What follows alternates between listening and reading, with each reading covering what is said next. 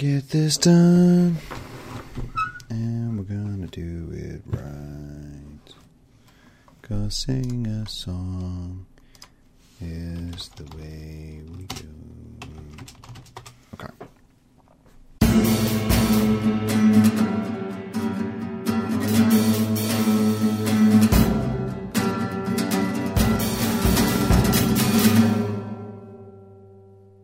Where to start, eh?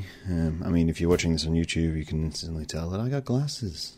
Yes, I got two pairs of glasses recently, which in itself isn't a big thing. I've had glasses before, but when I was much younger. In fact, I'm trying to think the last time I actually had glasses was probably in senior school, and yeah, I had glasses for a short period. I'm long-sighted, and that kind of obviously gives you a little weakness in the close-up section of your eyesight. Something not a lot of people deal with. A lot of people deal with short-sightedness. Those are the people you'll see wearing glasses all the time. But myself, I am long-sighted, and I have astigmatism in my right eye, which is exacerbated by tiredness. And recently, I've been working longer hours, so thus my tiredness kind of has increased a fair amount. Just going to light a candle. That's the sound you can hear behind me. Right, okay. Maybe I won't light this candle. This candle's not liking it. There we go. So, I got glasses. So I'm getting used to the idea of wearing glasses for close-up work. I don't have to wear them all the time. I essentially wear them as and when I need them. But, you know, it's strange. It's strange having something on my face, which is a weird thing to say considering I have a beard. And having a beard is stuff on your face all the time, but I don't feel it. I don't get that feeling that a lot of people have having a beard, where they're saying, oh, it's itchy and I can't grow it because it's scratchy and it just feels weird on my face. Even in summer, I don't get that scratchy feeling which a lot of people get. I think I've just been blessed with a calm beard, which just wants to sit there and chill out. Maybe it's just like me, it just wants to sit and chill out. Right? Who knows in this crazy world. But the reason I mentioned my glasses was I got thinking about how many people I've seen with damaged glasses, and you don't see a lot of that nowadays. It's like a trope of films that someone has broken or damaged glasses, especially when they're quite young. But then being quite young, you can only imagine that they damage their glasses in stupid ways, or someone else damages their glasses. It's that classic bully, takes your glasses off, snaps them in half, gives you them back. Or, you fall out of something, or fall into something, or fall onto something, or into someone, and maybe not into someone when you're that young. And then, yeah, you've got damaged glasses. But it got me thinking about this whole concept of being young and the risks you take when you're young. I am a cautious person. This is a thing which I have dealt with most of my life. And I say dealt with. It may seem weird to say I have dealt with this, but it is hindering at times to be as cautious as I am. And that's because I approach things like I approach everything else in my life, with a level of logic. And if in my brain I can't see a logistical way of doing something without getting hurt, or I can see more ways of getting hurt than not getting hurt, I won't do something, because why would I? Why would I put myself in a situation where I can be damaged? It works on an emotional level as well, which makes me a very hard person to connect with. I mean, it's self-defense, but I've done this since I was a child, even way before I was the damaged human being who stands before you today, sits before you today. I don't know why. I think as a kid, I decided at some point it wasn't worth it. I vividly remember having a conversation with some kids when I was younger, and we were climbing trees. See, I did do a few things. We were climbing trees. Quite a fun thing to do as a kid. You're basically just disrespecting your parents, because your parents always tell you, don't climb trees, you're going to get hurt. And of course, someone always gets hurt. But climbing trees, and they were going higher and higher and higher, and I stuck to the lower branches. I was happy enough. No, it didn't help that I was quite a large kid, so climbing trees was quite difficult. But in my brain, I knew I wouldn't be going any higher. And the same with when you get like a summer story, and some kid falls off a roof, and you're thinking, why were you on a roof in the first place? And yet at the same time, I have memories of people being along the lines of, we should go climb that roof. And as an adult, I've gone into abandoned buildings to photograph them. So there's a balance here of being a difference between being slightly adventurous and being slightly stupid. That's the only way I can comprehend it in my head, is that difference. But it's hindering because, I mean, for instance, roller coasters. I do not enjoy the sensation of falling. This is another thing. If it was Inception, I would not want to have that sensation of falling. Therefore, I would never wake up unless someone just pushed me randomly. But yeah, I don't like the idea of falling. I don't mind speed because speed can be experienced safely. I don't mind angles, being thrown about in some sort of bumper car situation or motorbike or car or anything like that. I just don't enjoy the feeling of falling.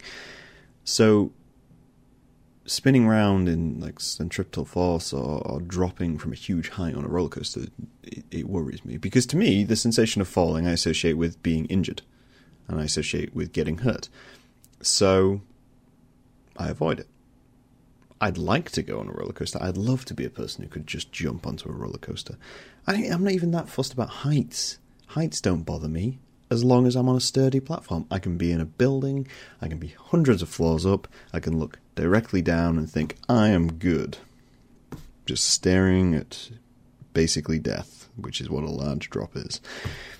And I can be fine. But as soon as you put me on a rope bridge, more than 10 feet off the ground, I'm second guessing of whether I want to be on that rope bridge. And then even higher up, I ain't getting on that rope bridge because why would I put myself in that situation? So I had this thought whilst I was out and I was drinking, because most stupid ideas come when you're drinking.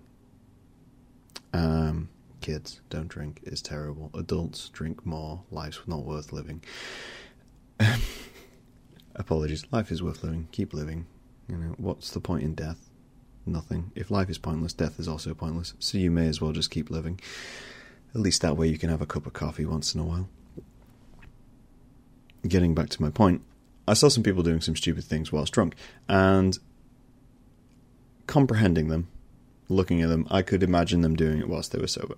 And I come across many people. I mean, as I say, I'm single, so dating people and their profiles, and they're like, oh yeah, we want to do spontaneous things. I want to go here and do things and do this and do that and the other, and yes, we should take risks and all this kind of thing. I'm thinking, to me, it seems like a bad idea.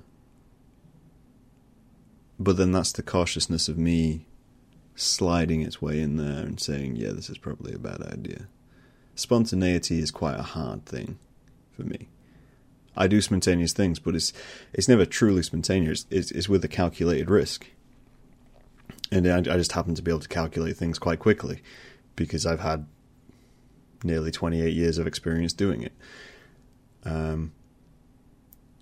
And I remember as a child, back to the actual point of when we were climbing trees, of wondering, because I saw it as quite a stupid thing to do, to put yourself in that position of damage. Do you make an effort to be stupid? Can you make an effort to be stupid? Can you make an effort to completely ignore all your sense and logic without alcohol? And just embrace something you wouldn't embrace because it's not logical. And in a sense, I have a conflict of that. I'm a conflict of trying to, comprehend whether you could do something like that. And yet I do that every day because I'm a lover of art and abstractism and concept and expressionism, and it makes no sense. On base value, a lot of it makes this was something I discussed with Nathan a couple of podcasts ago. On face value, art makes zero sense to the average person because there's a lot of concept behind it, and you're basically just making an effort at times to be more and more abstract. And yet doing that as a person within the realm of being people is foreign to me. I just can't comprehend it. I've stood and I've watched people do things and thought somebody's going to get hurt. There's a really dark part of me. Well, I say really dark. It's not that dark. It's like when you see someone running, and they're running kind of recklessly, and they might take someone out, and you really want them to fall, just to prove yourself right in your head, just to go to yourself, you were right. If you did that, that's exactly what would happen. But they don't. They never do. They never fall. They just keep going, happy as go lucky with their lives as they can be. And I understand it. It's the problem of not being able to turn your own brain off. But at the same time, I wouldn't want to turn my brain off. Because then what would I be without it? Nothing, really. And that's a sad thought, without my brain. You know, we get along well. And we sit and have an afternoon coffee and discuss the world at large and think, oh, well, this, that, and the other. And without that, well, I'm just basically just a sack of meat. Everyone has a brain. It's what we require to be human. I don't know. But then maybe making an effort to be stupid could make you happier. Making an effort to ignore your instinct can make you happy. I think that's another trope of, let's say, sitcoms and cartoons. Of usually you get someone who, they're really uptight, or they're really against something. American Dad does this all the time. So, you'd be watching American Dad, and if you don't know, American Dad is about a CIA agent named Stan Smith. And Stan Smith is your typical uptight, conservative, well, it's not really conservative, it's the US, isn't it? Republican CIA agent. He's very guns, America, man. And that's the archetype. And that's essentially that's the joke in American Dad. And he'll come up to something and he'll not like that thing. And then by the time of something happens, and suddenly he'll like that thing. He'll either fight for the entire episode, or he'll embrace the thing which he didn't like, but he'll embrace it too much. He'll jump off the deep end and go, yeah, suddenly we're flying through this. We're doing this all the time. Yes, this is great, you know. Excuse me. And that's the sitcom values. Like someone who really hates handkerchiefs. And then suddenly someone convinces them that handkerchiefs are good. And then suddenly the house is filled with handkerchiefs because they're all about the handkerchiefs. And there has to be an intervention and get them off handkerchiefs. I'm using handkerchiefs as a metaphor for a lot of other things right now. I don't know why handkerchiefs. I don't even know I haven't got a handkerchief. I don't own a handkerchief. I just use tissues like any other adult. Which is hugely wasteful. I should probably stop doing that. But that's back to the point. So there is that worry that if you did ignore something which is your base value, that you would go off the deep end. I mean, you can see it happen with usually alcohol. Someone who doesn't drink a lot of alcohol is kind of against alcohol, and then someone introduces them to a party lifestyle, and then suddenly they're partying all the time, and it becomes a problem, and alcoholism, and dark, terrifying, depths of what we can do to ourselves as human beings. And I can understand that, and I can understand how you want to make more of an effort to be stupid, or maybe making an effort to be stupid is probably the wrong title for this, but it's an effort to be reckless and to ignore yourself, which I comprehend as being kind of stupid. And stupid's a weird word in itself. I think it's a lot like hate. It's lost a lot of meaning because it's become truncated in its use, essentially. Hate is a word where everyone uses it every single day. It used to be defined for something which really was huge. It was one of those things of, it was something which got you out of your seat. It was something which gave you passion, and you had to fight against it, or you had to embrace it, or you really, it was something, a word of value. And the same with stupid. Stupid was meant to be the most broken of the broken. It was meant to be something which was so ignorant and so uncomprehendable